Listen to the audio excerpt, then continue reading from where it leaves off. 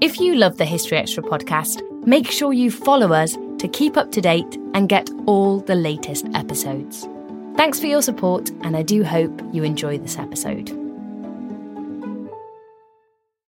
This episode is brought to you by Indeed. We're driven by the search for better, but when it comes to hiring, the best way to search for a candidate isn't to search at all. Don't search, match with Indeed. Use Indeed for scheduling, screening, and messaging so you can connect with candidates faster. And listeners of this show will get a $75 sponsored job credit to get your jobs more visibility at Indeed.com/HistoryExtra. Just go to Indeed.com/HistoryExtra right now and support our show by saying you heard about Indeed on this podcast. Terms and conditions apply. Need to hire? You need Indeed. This episode is brought to you by Visit Williamsburg. In Williamsburg, Virginia, there's never too much of a good thing. Whether you're a foodie, a golfer, a history buff, a shopaholic, an outdoor enthusiast, or a thrill seeker, you'll find what you came for here and more. So ask yourself, what is it you want? Discover Williamsburg and plan your trip at visitwilliamsburg.com. This is not the sound of a stream running through the mountains. It's water from a leaking pipe trickling down a stairway. That's not a frog splashing into a lake. It's a piece of sheetrock falling into a puddle on a kitchen floor. And that's not a hiker taking a deep breath of mountain air. It's a homeowner gasping at the sight of a $12,000 water damage repair bill. 40% of homeowners have experienced water damage. Protect your home with the Moen Smart Water Monitor and Shutoff. Moen. This episode is brought to you by Saks.com.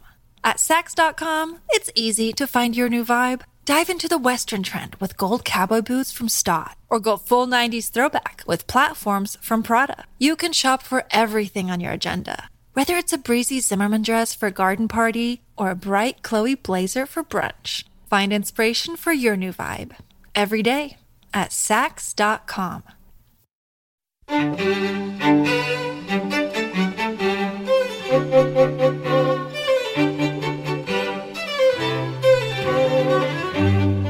Hello and welcome to the History Extra podcast from BBC History Magazine, Britain's best-selling history magazine.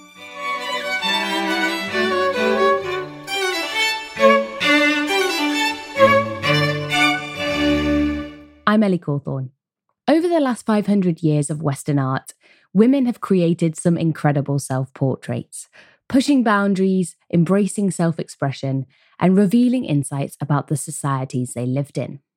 This is a story chronicled by the art critic Jennifer Higgie in her new book, The Mirror and the Palette.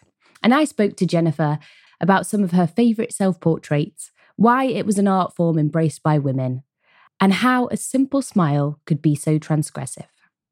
Your new book, The Mirror and the Palette, looks at women's self-portraits over the last 500 years of Western art. So why is it self-portraits in particular that are really intriguing to you, especially from a gendered perspective, over other forms of art and other artistic subjects? Yeah, absolutely. Well, one of the really interesting things about self-portraits is that if you have yourself and you have a mirror and you have a palette, then you can paint yourself. But throughout history, really until the late 19th, early 20th century, women were barred from art academies. They were barred from the life drawing room. They weren't allowed to be apprentices. Many of the women artists of the past, their fathers were artists, and that's how they had access to a studio and to training. And so because they had basically no political agency and they were barred from so many ways of learning their craft, they turned to themselves. And this is why so many women of the past painted self-portraits, because basically they were the only model that they had access to. So they were a lot more open to women than other forms of art might have been.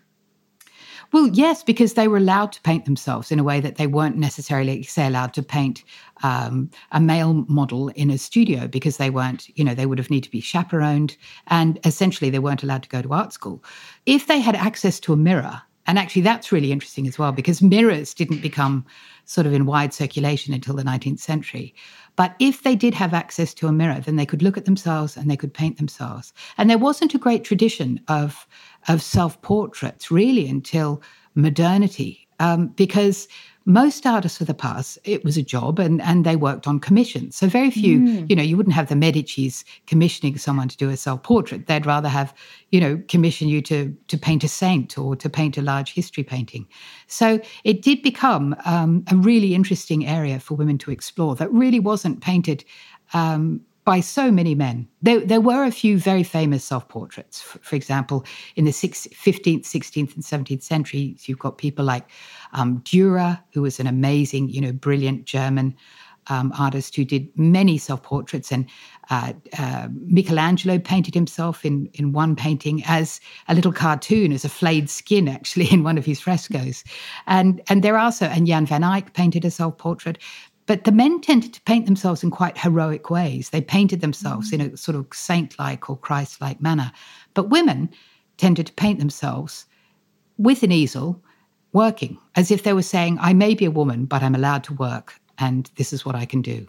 That point that you raise about working to commission leads me on to something that I was really intrigued by, about what women's motivations have been to paint self-portrait down the years. Because, as you say, has it always just been a means of self-expression rather than a commercial enterprise?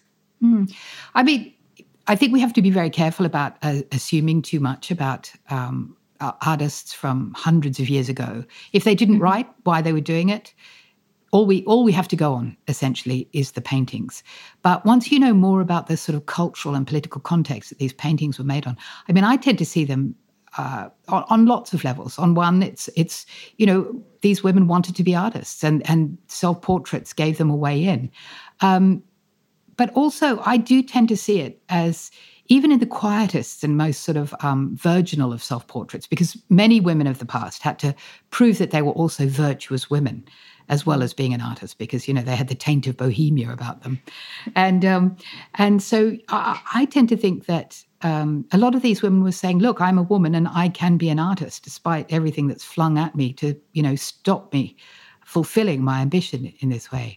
My book actually opens with a really fascinating self-portrait from 1548 by a young Flemish artist called Catharina van Hemessen. And her father was an artist. So she had access to a studio, and we assume access to a mirror, because often there were only mirrors in studios, unless you were an aristocrat and you had access to, fancy things like mirrors.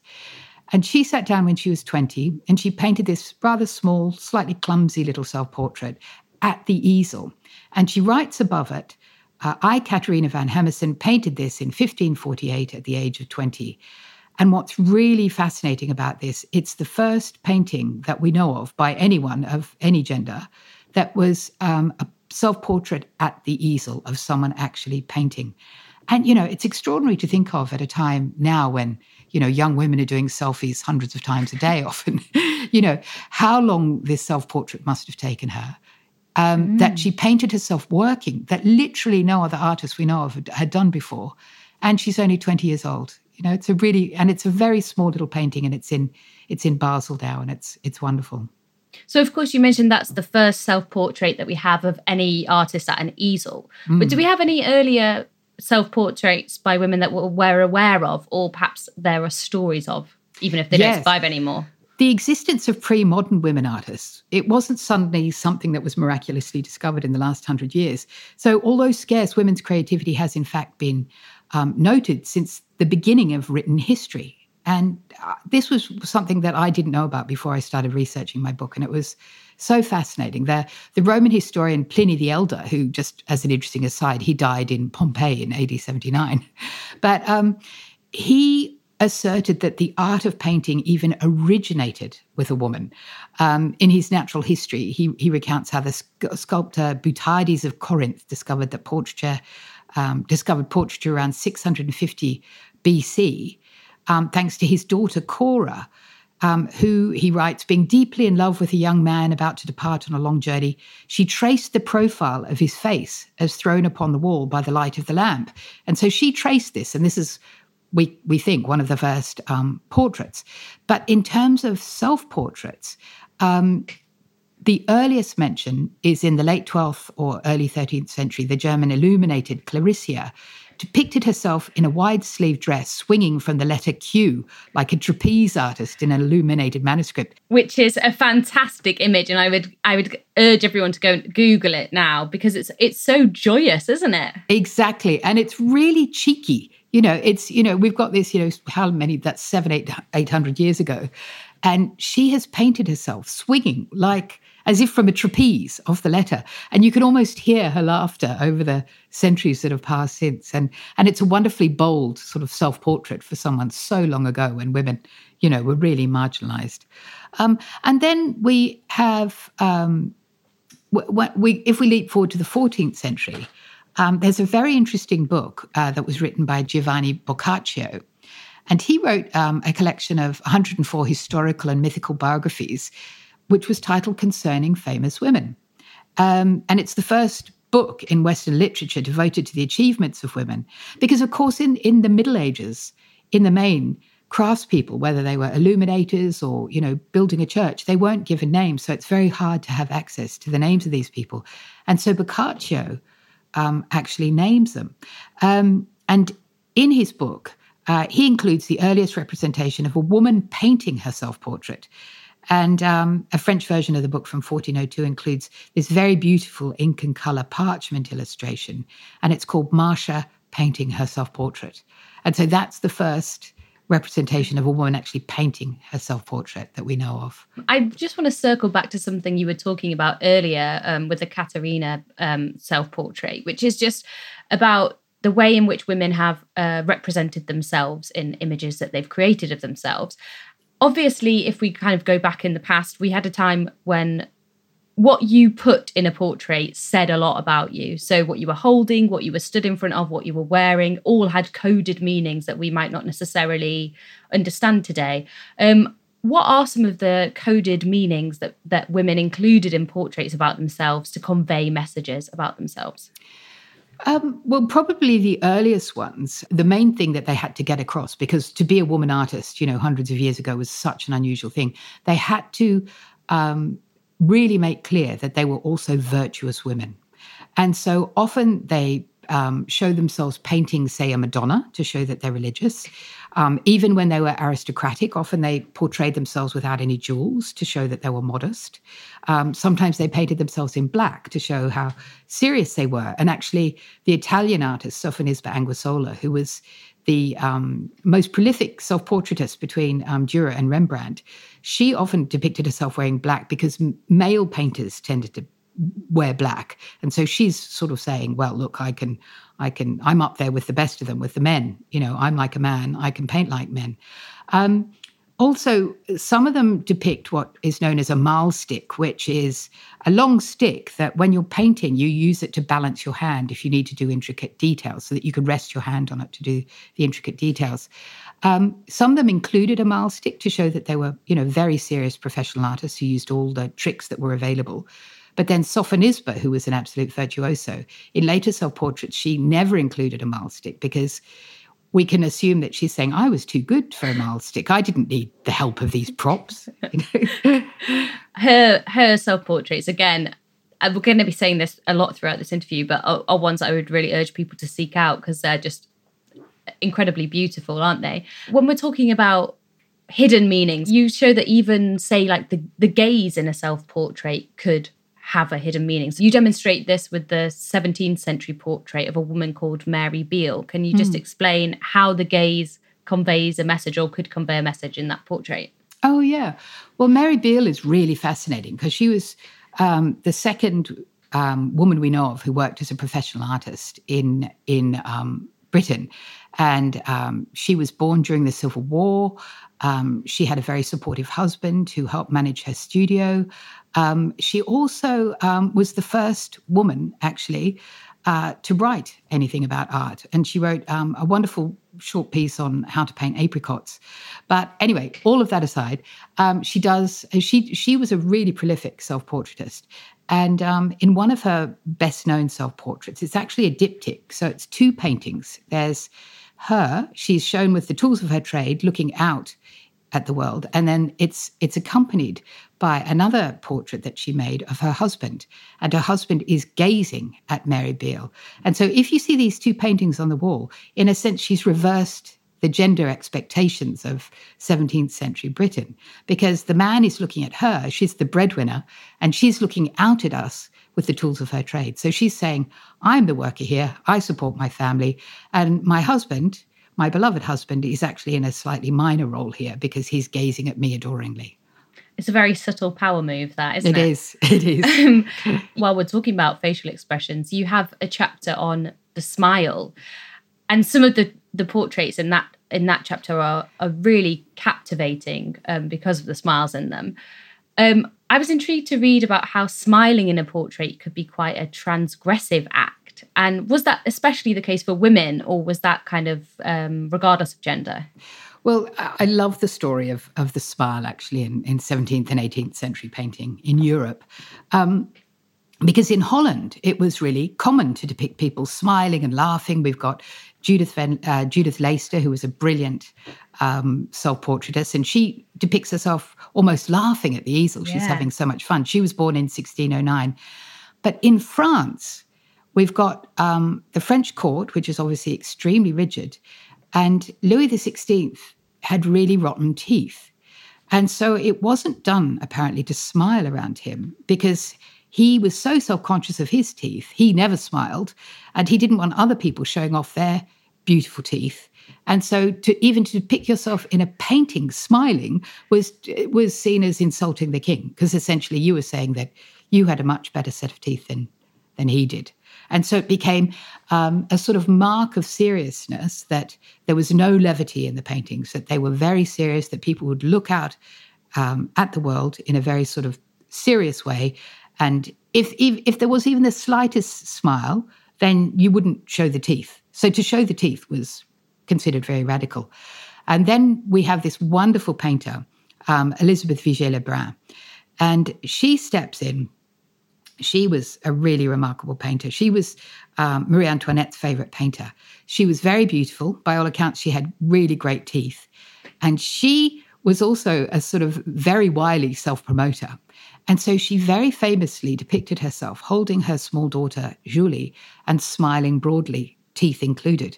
And it was absolutely scandalous. It was, there were editorials written in the papers that she had no shame, that, it was licentious. They were basically, saying that she had no morals, but she knew exactly what she was doing because she knew the rules of the game very well. And of course, she became very famous and everyone wanted to be painted by her because her paintings were so charming. And she ended up painting herself smiling over and over again, actually. There's something that seems kind of bizarrely contemporary when you look at the portraits from that era of people smiling, because they're so unusual.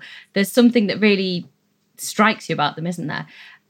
If we're talking about transgressive acts, something that I definitely wanted to ask you about was nudity. And I think that we're all incredibly familiar with seeing female nudes in galleries, but somehow female nude self-portraits are a different matter and feel much more of a revolutionary act.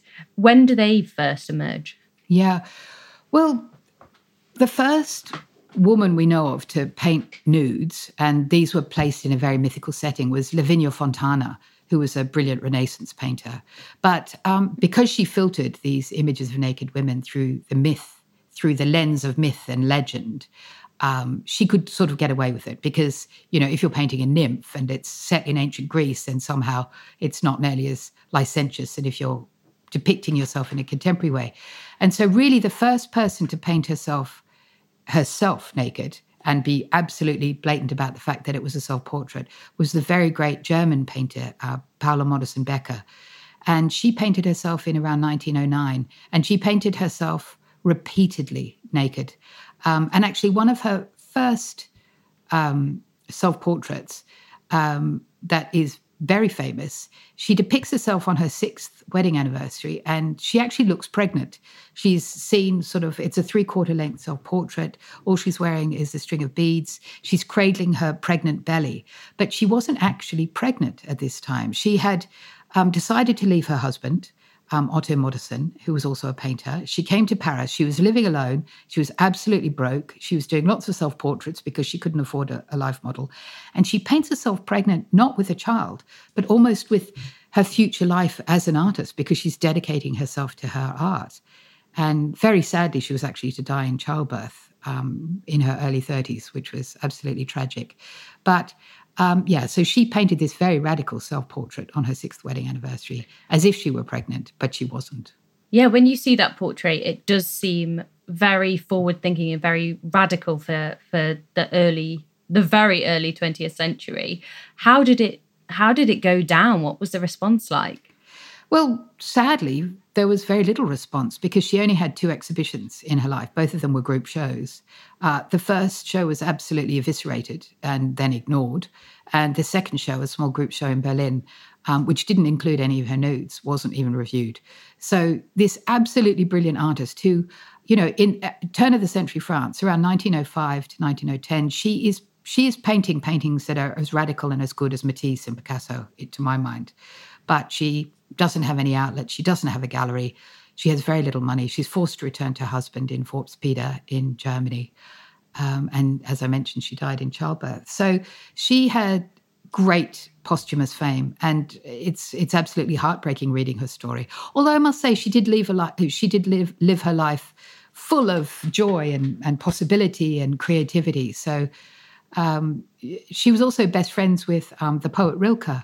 And actually, when she died, he wrote an absolutely eviscerating eulogy, honouring her life and death, and basically saying, "I accuse men of the fact that she was never lauded in her lifetime." Still to come on the History Extra podcast. And so it's really wonderful, I think, that great museums are now looking at their collections, looking at the stories that had been very much overlooked, shamefully overlooked, and trying to redress it.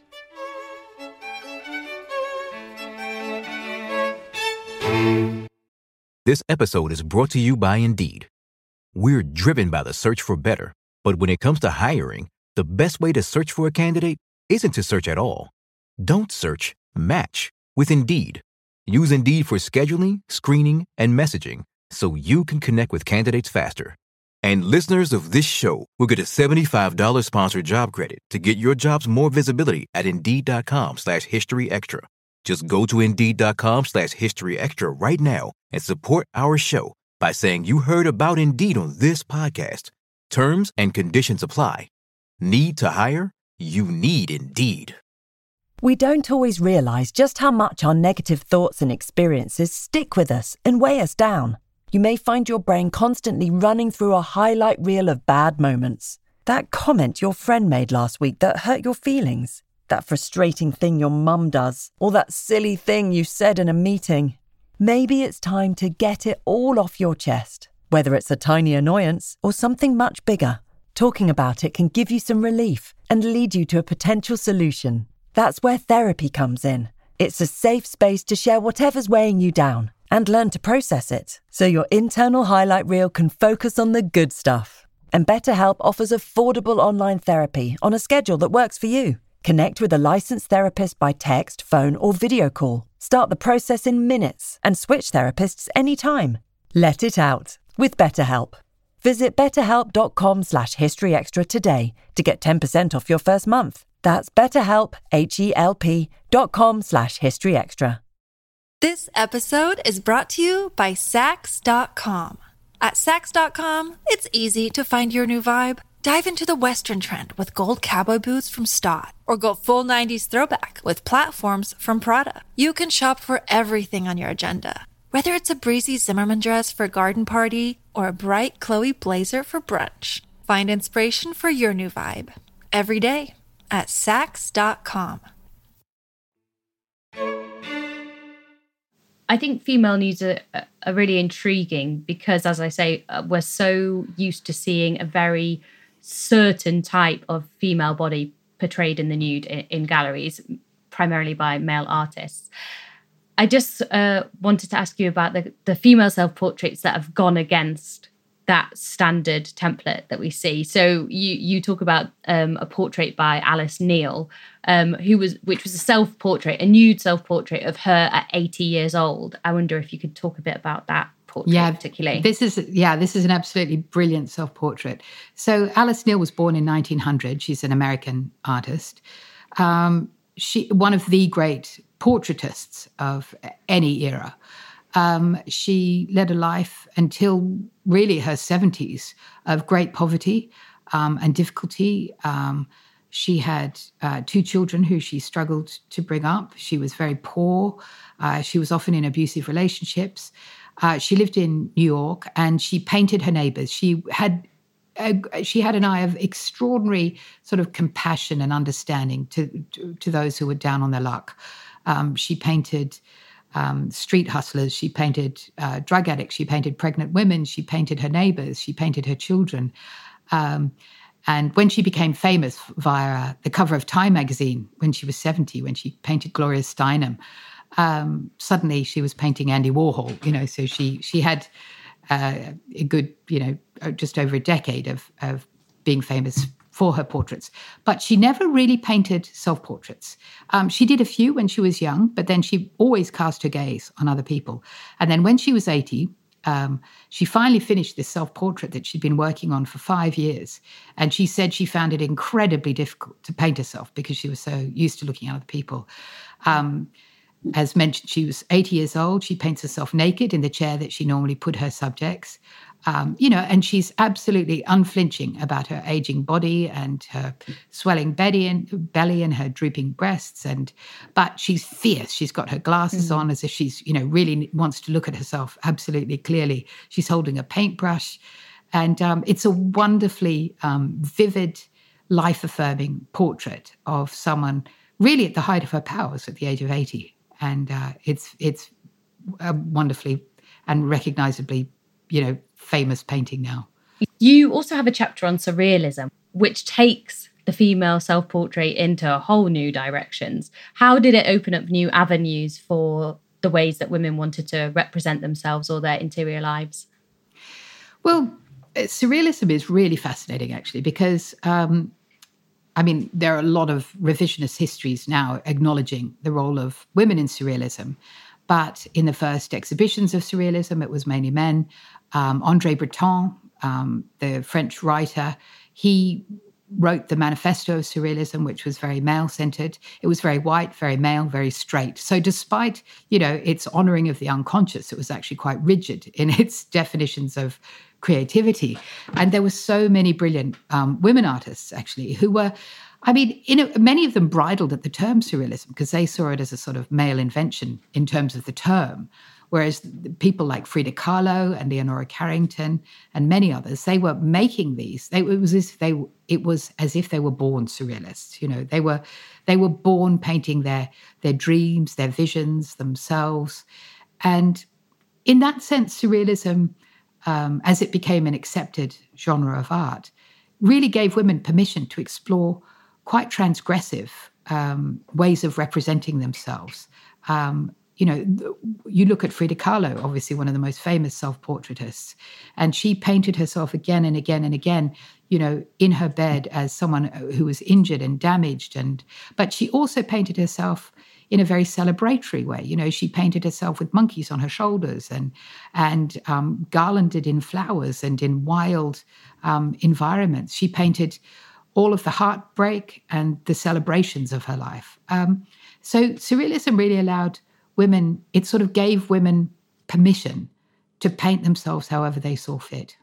So there was no longer the sort of rather puritanical rules that had existed beforehand, when, as I mentioned earlier, when women had to prove that they were virtuous. That was definitely out the window now. Frida Kahlo is a good example of one of the women in your book that painted several self-portraits throughout their lives, which can provide quite an interesting way of tracing not only their life, but also their artistic development. Who are some of the other women that you can see, you could, for example, line up all their self-portraits and you'd see something very different at the start than at the end? I mean, you definitely see that with Sofonisba Anguissola, the great Renaissance artist. And she painted her earlier self-portraits when she was still a teenager, actually. And her latest ones, I think her last one she was around 80. And, she really scrutinizes herself and the aging process. And there's absolutely nothing in her self-portraits that is vain or idealized. And also, if we leap forward a few centuries to an artist such as Suzanne Valadon, who's one of my absolute favorites. And she was born in France in 1865. And she actually became very famous as a model before she became a painter herself. It's very interesting looking at the women involved in Impressionism, which is the movement that she's really associated with. And most of the other ones, like Marie Cassatt and Bertha Morisot, they were actually very wealthy women. They came from very supportive, well-off families. But that also meant that they were constantly chaperoned, that they didn't have a lot of personal freedom in terms of when they were growing up. But Suzanne Valadon was born as an illegitimate child to a washerwoman who moved to Montmartre to escape from her village when she had the shame of having this illegitimate child. And she ran riot from pretty much as soon as she could walk. She was given the full reign of Montmartre. She was in and out of cafes. She was working as a waitress, a wreath maker, an acrobat. And then at a tender age, she became a life model. And she became one of the best known, if not the best known, model in France at the turn of the century. And she was the star of some of the era's most famous paintings. She was the star of Puvis de Chavannes' The Grove Sacred to the Arts and Muses, Renoir's The Large Bathers, The Dance at Bougieville and Girl Braiding Her Hair. And she also modeled for Toulouse-Lautrec's The Hangover. And she was a really good friend of Toulouse-Lautrec. So we tend to think that, or you can assume, I think, that she and Toulouse-Lautrec often shared hangovers. So he depicted her in quite a realistic way. But anyway, she never went to art school. She didn't get any training, except when she was modeling, she was looking at what the artists were doing. And she started doing it herself. And so she started off, like so many of these artists, doing self-portraits because, again, she had access to a mirror and a palette and she could look at herself. So she did, it was quite interesting, actually, because her earliest self-portraits, she looks quite prim, and she was the least prim of people. She was a real wild child. And so she depicts herself with her, in quite a modest dress with her hair pulled back. And then she led the most amazing life. Degas was the first person to buy some of her work.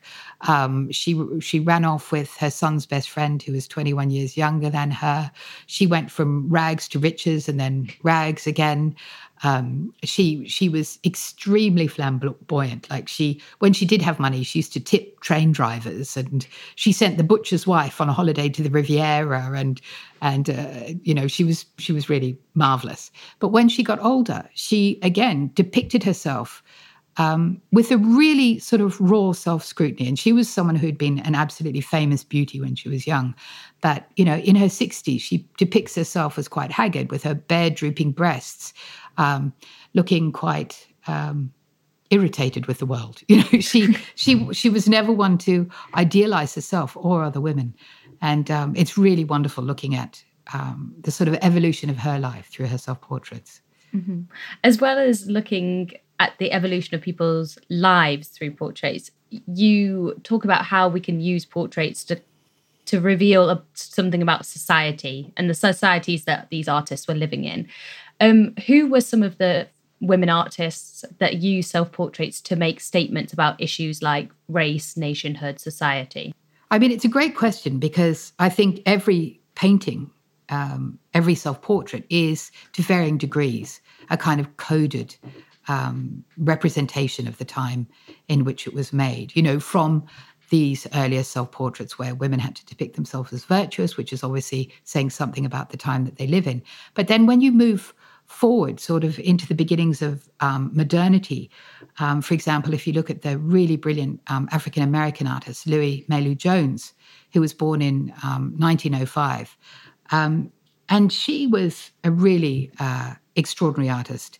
It's hard enough to be a woman artist, and to be born as a Black woman artist in America in the early 20th century, where we have obviously the most horrific forms of white supremacy dominating the discourse. She made she had an extraordinary career. She went through art schools and then university. She got a scholarship to France, and she had a really amazing time in France, actually.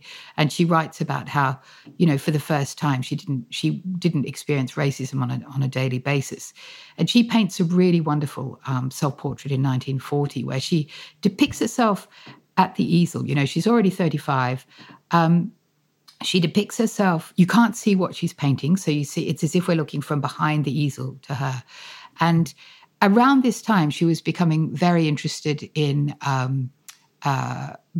black politics, and in the Harlem Renaissance, especially, where there was it was a very powerful movement that went sort of on and off for around 30 years in New York. That was about Black pride. It was about exploring a Black cultural heritage. In this self-portrait, Louise Mailou Jones depicts herself at her easel, painting herself. We can't see the painting that she's painting, but she's surrounded by sort of, it's almost like a dreamlike atmosphere that she has. And in the very back of her studio, we can see these small traditional African figurines. And it was a time that she was really beginning to question that, so many white artists in modernity, such as Picasso and Braque and, so many of the artists in Paris, especially where she was training, had used African motifs in their work. And often it was a very kind of unwitting form of racism, because there was this dreadful term, primitivism, which was referencing African sculptures, and these artists really admired how raw and expressive and unusual they were, without often looking at the origins or the traditional or sacred meanings of these works. They were appropriated in a very unthinking way. And so Lois Mailou Jones, as a young Black artist, is including these motifs in her work, as if she's saying, this is my heritage. I am allowed to use these motifs. And, I have far greater permission than Picasso, say, to use these images. And then she didn't do many self-portraits, but then she spent the rest of her long life really doing extraordinary work, not only in her own artworks exploring her heritage, but also she traveled really widely throughout Africa, to, speaking to lots of artists in so many countries. I couldn't possibly list them all now, and taking photographs and honouring the work of artists in Africa. So throughout this conversation, I imagine that a lot of listeners will have paused the podcast at points, Googled an image, and then tuned back in. But to finish up, I wonder if you could nominate a couple of your personal favourite portraits that you look at in the book. So not necessarily the most groundbreaking, not necessarily the most avant-garde, but just ones that really appeal to you personally. Say 3 that everybody who's listened to this should go away and look up. I mean, it's very difficult to choose 3 because in a way my book is a very idiosyncratic selection. It's in no way encyclopedic of the last 500 years of self-portraits. Really, I've chosen artists and works that I really love. But if I had to choose 3, maybe leaping across centuries, I'm going to start with Artemisia Gentileschi, La Pittura, which is a self-portrait she did in 1638. And she actually made this picture in London, and she was a great Baroque painter from Rome. And, there was actually a really brilliant exhibition of hers in 2020 at the National Gallery in London. It's one of the few exhibitions that they've devoted to a woman artist, actually amazing. And she did some really amazing self-portraits. And in this self-portrait, she shows herself, she's using the language of the time, which was an iconography that painters had to basically use in the 17th century. They had to follow these rules of, if you were doing a self-portrait, you had to include this, this, this, and this. And she includes a lot of these elements, but she also, the very fact that she's a woman painting herself in a very active way, she doesn't look out at the viewer. She's too busy working. We can't really see what she's working at. It's incredibly active as a painting. It's like you can almost feel her sweating and sighing as she's working really hard on this painting. And it's just it's in the Royal Collection actually now, and it's actually one of the most beautiful self-portraits you could look at. Then I'm going to go to maybe the great Welsh painter Gwen John. And Gwen John is really one of my favourites. And during her lifetime, she was rather overshadowed by her brother, Augustus John, who was a huge character and dominated a lot of the painting discourse in the UK in the early 20th century. But Gwen John was an absolutely extraordinary painter.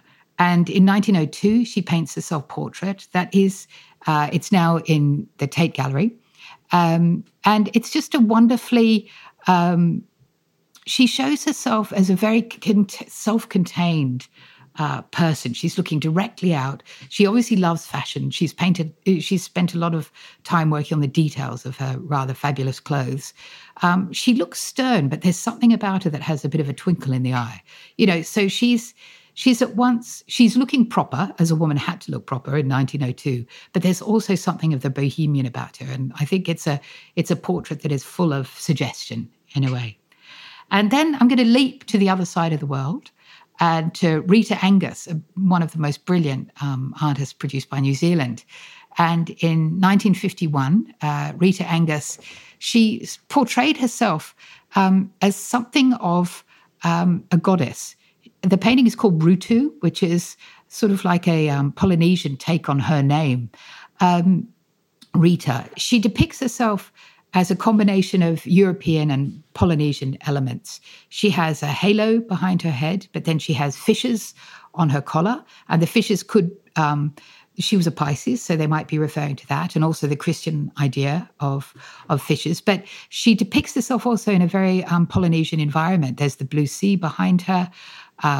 There's native plants. And so it's a sort of wonderful combination of European modernism and a sort of the kind of modernism that was blooming in the South Seas in Australia and New Zealand at the time, where artists were grappling with Indigenous cultures and the influence of Indigenous cultures on European painting, and also in their self-expression in this land. So you mentioned there, obviously, the massive 2020 Artemisia exhibition at the National. Do you think that there is a reassessment happening recently of women's self-portraits, and perhaps some of these artists are going to get more attention than they previously have or received in their lifetime? Or do you think that that's still something that we are working towards? Look, I think it's something that everyone is still working towards. I saw a big show of Italian art in Florence only 2 years ago, and it included no women. I think it had one woman artist in, hundreds.